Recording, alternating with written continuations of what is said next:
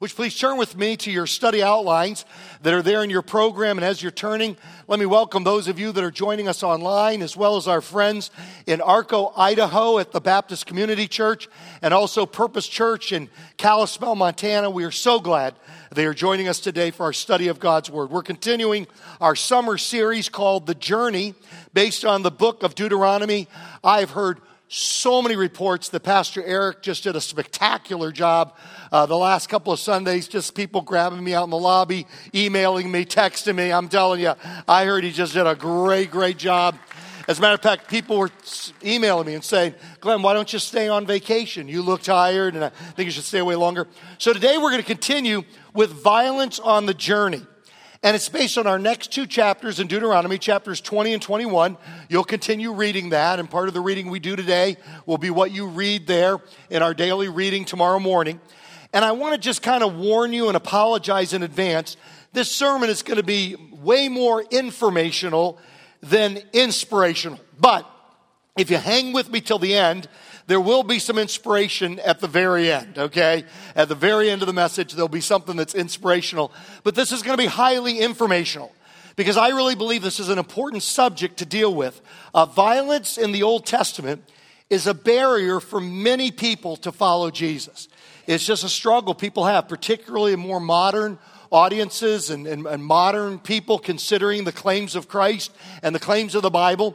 And violence in the Old Testament is just a barrier for many people to follow Jesus. We got a chance to spend some time with our daughter Abby and her husband Kenny there in Washington, D.C., and their daughters Felicity and Avonlea. And here's Avonlea here in the middle. And it's hard to keep up with her because much of the time she's Avonlea, but she switches between Disney princesses just on a moment. And you have to figure out what Disney princess she is. She's Belle in this particular picture right here. And she's just always switching from one Disney character to another. Here she is. They just sent me this picture just this morning from the East Coast as she's passing out programs at her church there in Washington, D.C. So I'm telling you, even if you don't like to take the program, you're going to take the program on that day. I don't care how many trees you kill, you're going to take it. And so Avonlea and I were going on a walk, and she's holding my hand, and so she's Avonlea as we walk along. But then when we turn to go back about a quarter of a mile back to the house, instantly she changed into Elsa from Frozen. And I guess there's a scene in Frozen where she says to her sister, Anna, she says, don't follow me. Stop following me. Stop following me. Any of you parents remember where that scene is? It says, stop following me. So she instantly turns into Elsa. So she turns to me and shakes her finger at me and says, stop following me. Now, I've got to watch her because we're on a street, and so she's in front of me, and she starts walking, and I start walking a little bit. She turns around, stop following me. And I'm like, okay, she turns around, but I have to follow her. I have to keep close enough. And so I follow a little bit long and stop following me. Finally, she goes, after the fourth time, she goes, I've told you 4 times, stop following me. And, but I can't stop following me. So she continues to walk, and I continue to walk behind her. And finally, she turns to me, and she said, Jesus said, stop following me. Jesus said, stop following me. And I thought to myself, I'm pretty sure Jesus never said that. Jesus never said that. He wants everybody to follow him. And so violence in the Old Testament is this barrier for many people to follow Jesus. And that's why we need to know about it for ourselves, because it might be something we struggle with, or for the friends. Our oikos, the Greek word for household, the 8 to 15, in our sphere of influence, people we work with, people we go to school with, that we want to take to heaven. Our assignment from God is to go to heaven and to take our oikos along with us. Now, this is a remarkable passage that you're going to read tomorrow in your daily reading, Deuteronomy 20, verses 1 through 20. And it's remarkable because it's from 1400 BC. This was written 3,400 years ago. And you're going to be just amazed at it's basically talking about a volunteer army. And let me tell you, in 1400 BC, there were no volunteer armies.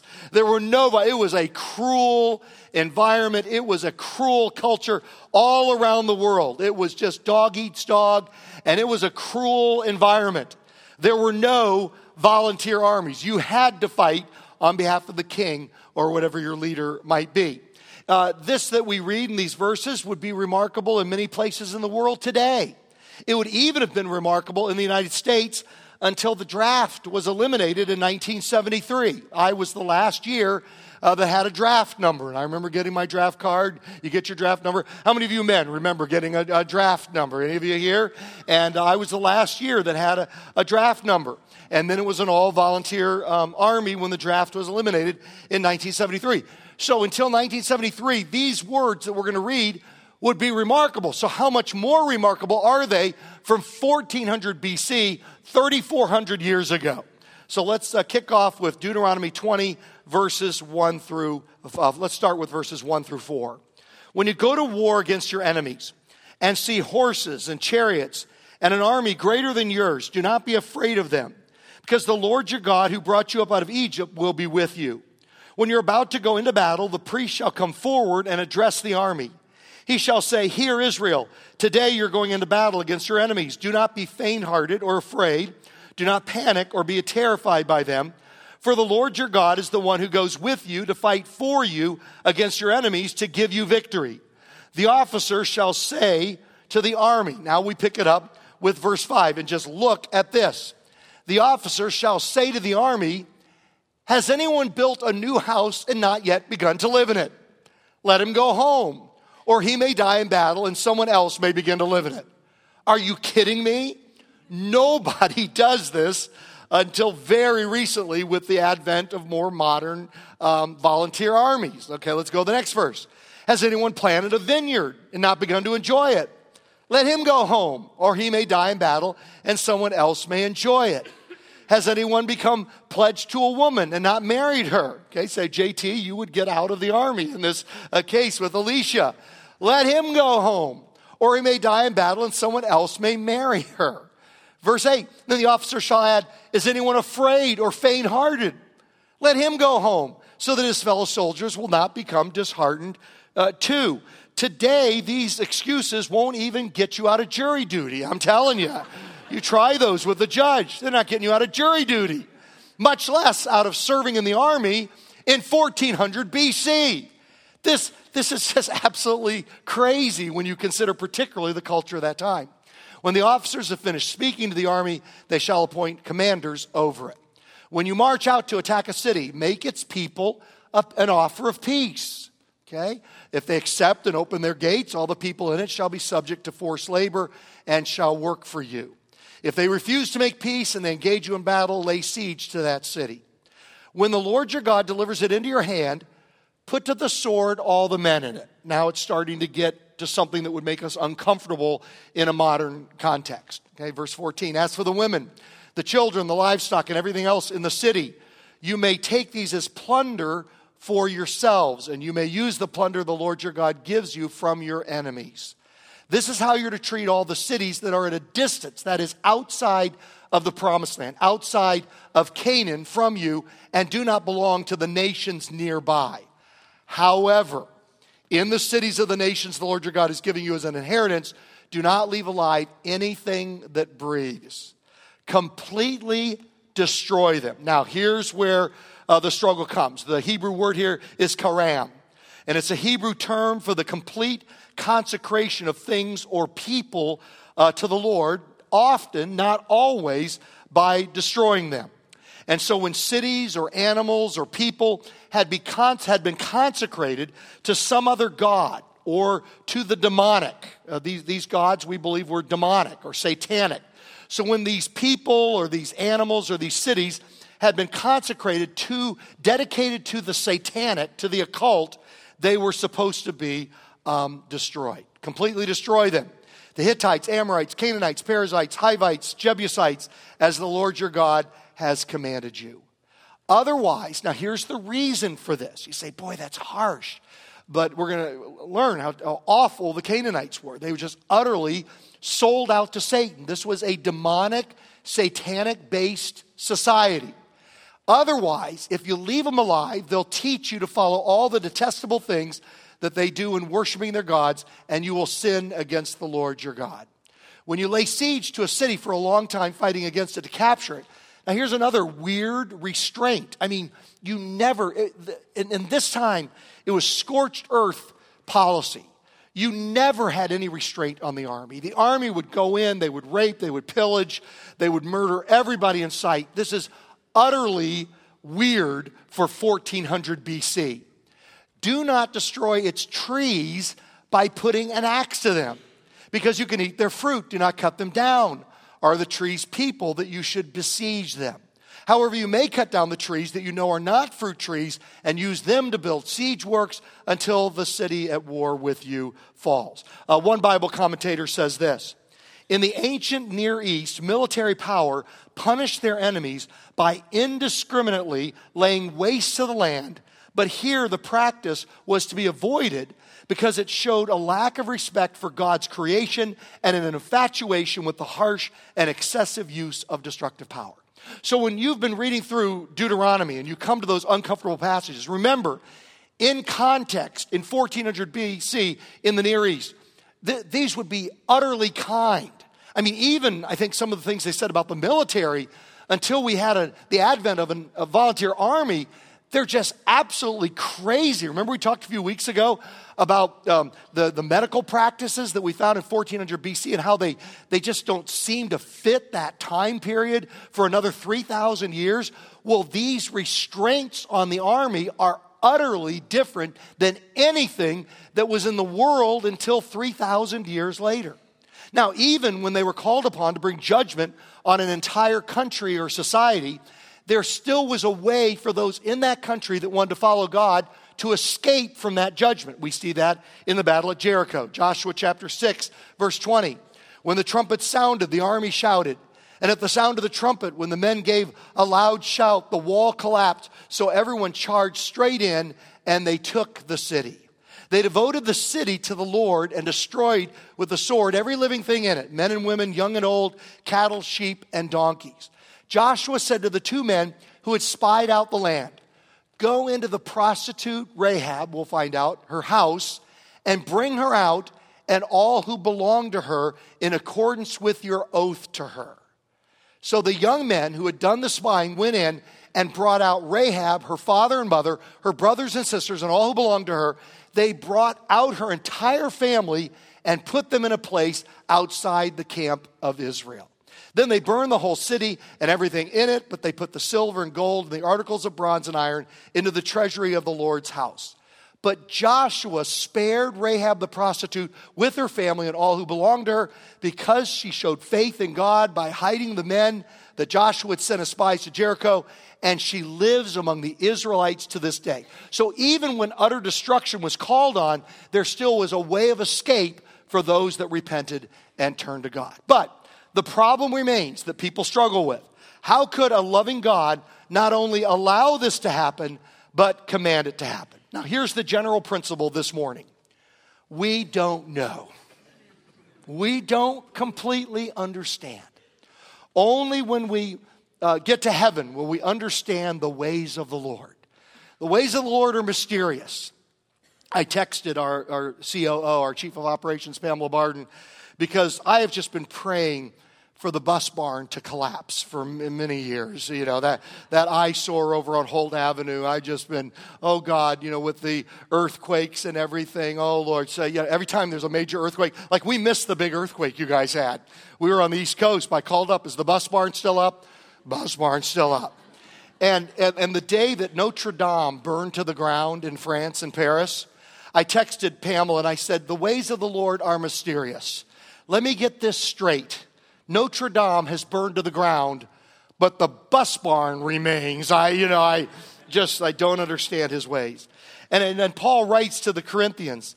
He said, for we know in part and we prophesy in part, but when the completeness comes, what is in part disappears. When I was a child, I talked like a child. I thought like a child. I reasoned like a child. When I became a man, I put the ways of childhood behind me. For now we see only a reflection as in a mirror. And they had lousy mirrors back then. It was just burnished brass. You could barely make out your image. They didn't have great mirrors like we have today.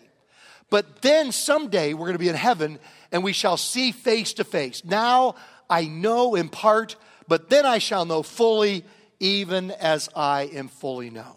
And so we're just not going to understand until later on. Now, however, as we dig into this, there are three dangers that I want us to avoid. Number one, rejecting the whole Bible because we do not understand a part of it. And I'm so concerned about this. My heart has actually been weighing on me about this for our society, for our culture and American culture, for young adults within our culture. Because I think there's just this tremendous danger of rejecting the whole Bible because we don't understand a part of it. And we don't do this in any other area of our lives. I mean, we don't reject the science of physics because we don't understand everything about it. How many believe that there is a science of physics? Let me see your hands. How many believe in that? How many understand everything about physics today? Nobody does. Or not buying a car because we don't understand everything about that car. I mean, you get to know a car enough that you make a reasonable decision to purchase that car, but nobody knows everything about that car. You don't ever know everything that went on in the assembly line. You don't know if somebody putting your car together had a fight with their husband or wife the night before, and they're grumbling about that you don't know if they had too much to drink. You don't know if they were smoking weed when they were putting your car together. You don't know any of that, all right? And yet you get enough, you understand enough about it that you can make the decision to buy it, but you do that recognizing you don't understand everything about it. But somehow, in the most important area of life, where we will spend eternity, that is the most important decision we'll ever make. So many people say, well, this part of it is just hard to understand, so I'm going to reject the whole thing. I love that saying that says, all that I understand about my Creator leads me to trust Him in that which I do not understand. We're not going to understand. We're still going to wrestle with doubt this side of heaven. And there's tremendous evidence for following Christ. I mean, we have had so much of that this summer. Sean McDowell gave us evidence for the resurrection. He gave us evidence for there being a designer behind the design of the universe. A few weeks ago, I gave evidence that the Bible is a supernatural book. There's all kinds of evidence, but we're not going to understand everything. And we need to be very careful of the danger of rejecting the whole Bible because we do not understand a part of it. And the risk is greater because of what I referred to a few weeks ago called Pascal's wage. The Pascal's wage, wager, where he said that if we follow Christ and if we are wrong, it's not that big of a deal. We just turn into dirt like everybody else turns into dirt. But if you reject Christ and you're wrong, the consequences are far greater. They are eternal in nature. It's the difference between heaven and hell. The consequences are that much greater. And Pascal's wager was that if we bet on Christ and we're wrong, the consequences are not that great. If we reject Christ and we're wrong, the consequences are oh so great. Kimberly sent this to me yesterday morning because she thought it was funny. We'll put it up there. I just tried that new app that shows what you'll look like in 40 years. Now, that's true for me and for anybody my age and older, most likely. But if we put in there 80 years instead of 40 years, it's true for all of us. That's what we're going to look like in 80 years. And so there are these huge eternal consequences for following Christ or rejecting Christ. And so we just need to be so careful about rejecting the whole Bible because we do not understand a part of it. And then number two, considering the parts of the Bible we dislike to not be Scripture. Now this has been around from the very beginning. There was a guy named Marcion in 140 A.D. and he was a false teacher. And he didn't like the God of the Old Testament. So he just took his Bible and he tore out 2/3 of it, got rid of the whole, or 3/4 of it, and tore out the whole Old Testament. And then he was anti-Semitic. He was anti-Jewish. And so he hated all the parts of the New Testament that were Jewish, and he hated the whole Old Testament because it was Jewish. So the only thing that was left was the writings of Paul and the Gospel of Luke, because the biography of the life of Jesus, Luke, is the least Jewish of all the Gospels. So he took the Gospel of Luke and the writings of Paul, and that was it. I've talked to you before about Thomas Jefferson, the third president, about his Bible, and you can see it on display at his home in Monticello in Charlottesville, Virginia. And look how he just went through and cut out parts of the Bible he didn't like. How many of you, there are certain parts you wish you could cut out? You don't have to raise your hand. I'm just trapping you. Oh, there's a side story. I don't have time for this, but I get teased all the time. I'm often asked to be on ordination councils for pastors where you question pastors that are being ordained. And they always, I'm kind of the comic relief at these things, you know. And so the question, the other pastors, they always joke with me about, but I'll ask the candidate, I'll say, if there was one part of the Bible you wish you could cut out, what part would that be? And the point behind that question is to say, it is our authority over the parts we don't like as much as over the parts we like. That's the point behind it. But then the pastors tease me the rest of the day. They'll always start by saying, well, I, for one, love the whole Bible and not just parts of it. Like, never mind. That's enough of a tangent on that. But you can see just how he cuts it out. Here's the one that'll break your heart. This is on display at the Bible Museum in Washington, D.C., just a spectacular museum. It's brand new. It was put together by money from Hobby Lobby. So how many of you have ever bought anything from Hobby Lobby? Okay. Well, your profits helped to build the Bible Museum in Washington, D.C., but this one will break your heart. This is, because they don't hide the bad parts. They don't hide the ugly parts of the history of the Bible. And here's a special Bible made, parts of the Holy Bible, selected for the use of the slaves in the British West India Islands. So they took a Bible that was created for slaves, and they cut out of it things like the slaves being delivered from Egypt, the Israelite slaves being delivered out of Egypt that Eric talked about last Sunday. They cut out of it in the New Testament books like the book of Philemon, where Paul challenges a slave owner to release his slave and to give him freedom. And then number 3, using the difficult passage as justification for doing what we want to do. The Crusades were mainly about politics and not about religion. But at the culmination of the First Crusade, at the capture of Jerusalem and the defeat of the Muslims on July 15th, 1099, the so-called Christian soldiers took 10,000 Muslims and beheaded them in the Great Mosque. And so we've got to be very careful of taking the difficult passage and using it as justification to do that thing which we want to do. So just with the few minutes we have remaining, let's just go through quickly 10 considerations as we wrestle with this issue. Number 1, the God of the Old Testament and the God of the New Testament is the same God. Psalm 102 verse 27, but you remain the same and your years will never end. Hebrews 13:8, Jesus is the same yesterday, today, and forever. Now, there is a sense in which humanity is growing up and God treats us differently at different times. And so in the Old Testament, it's like God treats the children of Israel like children and then treats us somewhat differently by the time we get to the New Testament. For example, with our children, we use rewards and punishments, right? I mean, we punish our children if they do wrong, we reward them if they do right. But then when our children become adults, we use different forms of guidance. We want them to do the right thing because it's a value. They have the law written on their hearts. It's not, oh, we're going to give you candy if you do the right thing and we're going to spank you if you do the wrong thing. No, we don't want to do that when they're 30 years or 35 years old. We want the law to be written on their hearts. And the same thing is true for God. He treats them like children in the Old Testament. And then in the New Testament, which is the final word, you find absolutely no violence. There is zero violence in the New Testament with regard to using violence to persuade a person to follow Christ. There's none of it like there is in other works, religious works like the Quran, which was written 600 years later, and it's remarkable you don't find any of that 2,000 years ago, which you would expect to find at that time period. There's none of it. Jesus never advocated that. There's only one obscure passage, and Jesus completely clears it up 11 verses later. Let me illustrate. In Luke 22, verse 35, then Jesus asked his disciples, when I sent you without purse, bag, or sandals, did you lack anything? Nothing, they answered. He said to them, but now if you have a purse, take it, and also a bag.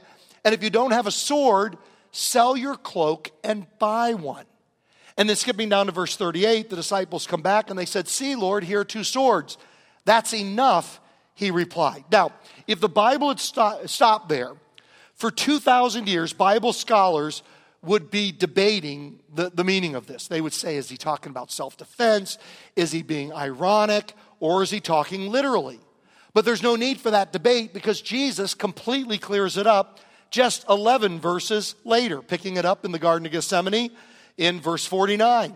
When Jesus' followers saw what was going to happen, they said, Lord, should we strike with our swords?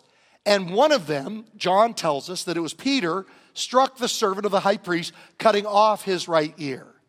But Jesus answered, no more of this. And he touched the man's ear and he healed him. Matthew reports that Jesus said, put your sword back in its place, Jesus said to him, for all who draw the sword will die by the sword. So Jesus is not talking about law enforcement. He's not talking about armies that gather to deal with injustice. But what Jesus is saying here, that when it comes to persuading a person to follow Christ, you never, ever use violence.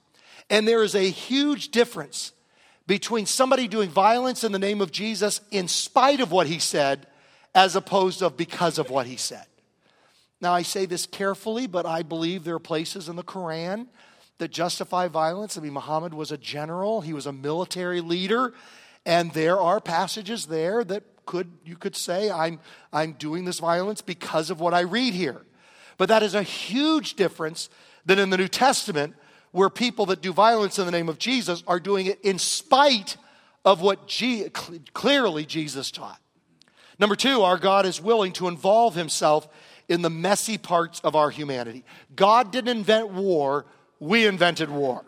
There was no war in the Garden of Eden. But within one generation of us being rebellious against God, Cain killed Abel. 1/4 of the world's population killed the other 1/4 of the world's population. I love this quote by John Hoffman. John Hoffman writes, now we come to what may very well be the most powerful discovery we'll ever make. To see God as a God who involves himself in our human wars, as sinful as they are, shows us that we have a God who has chosen to involve himself in our lives as sinful as they are. God could have functioned antiseptically, separately from us. After all, he's God, righteous, clean, and holy. He could have functioned in an entirely transcendent way over and above us. He could have miraculously wiped out the entire human race and started all over again. Or he could have simply turned his back on us and moved on out into some other place of his universe and let us rip ourselves apart with whatever pathologies are ours. Instead, he chose from the beginning to enter into conversation with the part of his creation that bears his very image, fallen in rebellion and sin as we are.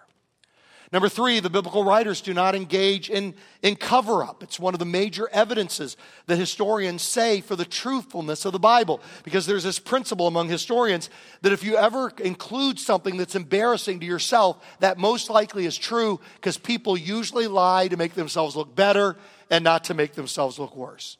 Number four, we should be careful not to pick and choose parts of the Bible based on our comfort level, like we looked at already with Marcion and Thomas Jefferson. 2 Timothy 3:16 says that all Scripture is God-breathed and useful for teaching. So we take what we understand and we struggle with what we don't understand. And I don't know about you, but my hands are full with what I do understand about the Bible. I got my hands full with that. Mark Twain once said, it's not the parts of the Bible I don't understand that bother me, it's the parts I do understand. That's the part we're challenged with. Number five, judgment is the inevitable consequence of sin. In Genesis 3, right after we rebelled against God, immediately judgment came. Romans 6:23, for the wages of the result of sin is death. Number six, the Canaanites were under God's judgment because of their sin. And I don't have time to go into detail about it, but the Canaanites were the Nazis on steroids. You say, oh, Glenn, that's an exaggeration. Boy, when you study it archaeologically, historically, the Canaanites were the Nazis on steroids. Let me give you one example. The Nazis would kill the children of other people. The Canaanites would kill their own children. And so the Canaanites were the Nazis on steroids. Deuteronomy 18, verses 9 through 12, you see all the things that they were involved in, their detestable ways, Let's go on to verse 10. They would sacrifice their son or daughter in the fire. They would sacrifice to their gods their own children. They would burn them alive. They were involved in divination, sorcery, interpreting omens, engaging in witchcraft. Verse 11, casting spells, medium or spiritist, consulting the dead. They were sold out to Satan worship.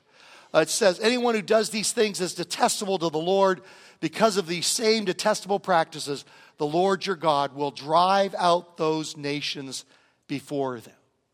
Number 7, God had been patient with the Canaanites. He said to Abraham in 2000 BC, in the 4th generation, your descendants will come back here. For the sin of the Amorites has not yet reached its full measure. He was patient with them for 400 years, like he's patient with people today. 2 Peter 3 verse 9, the Lord is not slow in keeping his promise, as some understand slowness. Instead, he's patient with you, not wanting anyone to perish, but everyone to come to repentance. You know why Jesus waits to come back? Because he doesn't want you to show up in heaven by yourself. He wants you to show up in heaven with friends and family, with your oikos by your side. He's waiting to give us one more opportunity to reach that friend or that family member for Christ. Number 8, Israel was God's instrument of judgment on the Canaanites. Now see, this is the problem where we struggle. It's when God uses a human instrument to bring about judgment. This is at the emotional level, not the intellectual level. I don't know if this is true for you, but for me, when God himself sends down fire on Sodom and Gomorrah, you know, I can see that. When he sends the waters of the flood in the time of Noah to bring judgment, I can see that. But when he uses humans as a middleman to do his judgment, that's when I'm squeamish. But it's very similar, for example, to the Allied Army in World War II. I truly believe that the Allied Army of World War II was God's human instrument to bring judgment on the Nazi regime. And that's exactly what God is doing with the nation of Israel here with regard to the Canaanites. Number 9, judgment is found in both testaments. Number 10, grace is found in both testaments. Ahab, most wicked man that ever lived in the Old Testament, repented, God forgave him. Manasseh, one of the most wicked men that ever lived, repented, God forgave him. Nineveh, one of the most wicked cities ever in existence, repented, God forgave him. Sodom and Gomorrah, Abraham says, God, will you kill them? Will you destroy them? If there's 50 righteous people, God says, I won't do it for 50. And then Abraham started thinking about Sodom and Gomorrah. He said, how about for 45? Nope, I won't do it for 45. How about if there's 40 righteous people? Nope. 30? Nope. 20? Nope. 10? Nope. And he stopped there, and he should have kept going. Because there were only 4. Lot, his wife, and their 2 daughters. And there were only 4 righteous people. And God rescued them out of Sodom and Gomorrah and then brought his judgment on Sodom and Gomorrah. You know, I read one Bible commentator that said that with the spies that went in to check out Jericho, they didn't need to, that was not a reconnaissance mission. They knew everything they needed to know to attack. It was not a reconnaissance mission, it was a search and rescue mission. God saw a little prostitute named Rahab, young lady. And maybe one night she stood on the top of a roof and looked up at a starry sky and said, oh God, if you're out there, will you let me know? Oh God, if you're real, somehow could you send me someone to help me? And these spies show up, and out of that decadent, wicked society, they rescue Rahab and all of her family before the judgment fell. Romans 6:23, for the wages, the result of our sin is judgment, it's death. But the gift, the grace of God is eternal life in Christ Jesus our Lord. And all God's family said,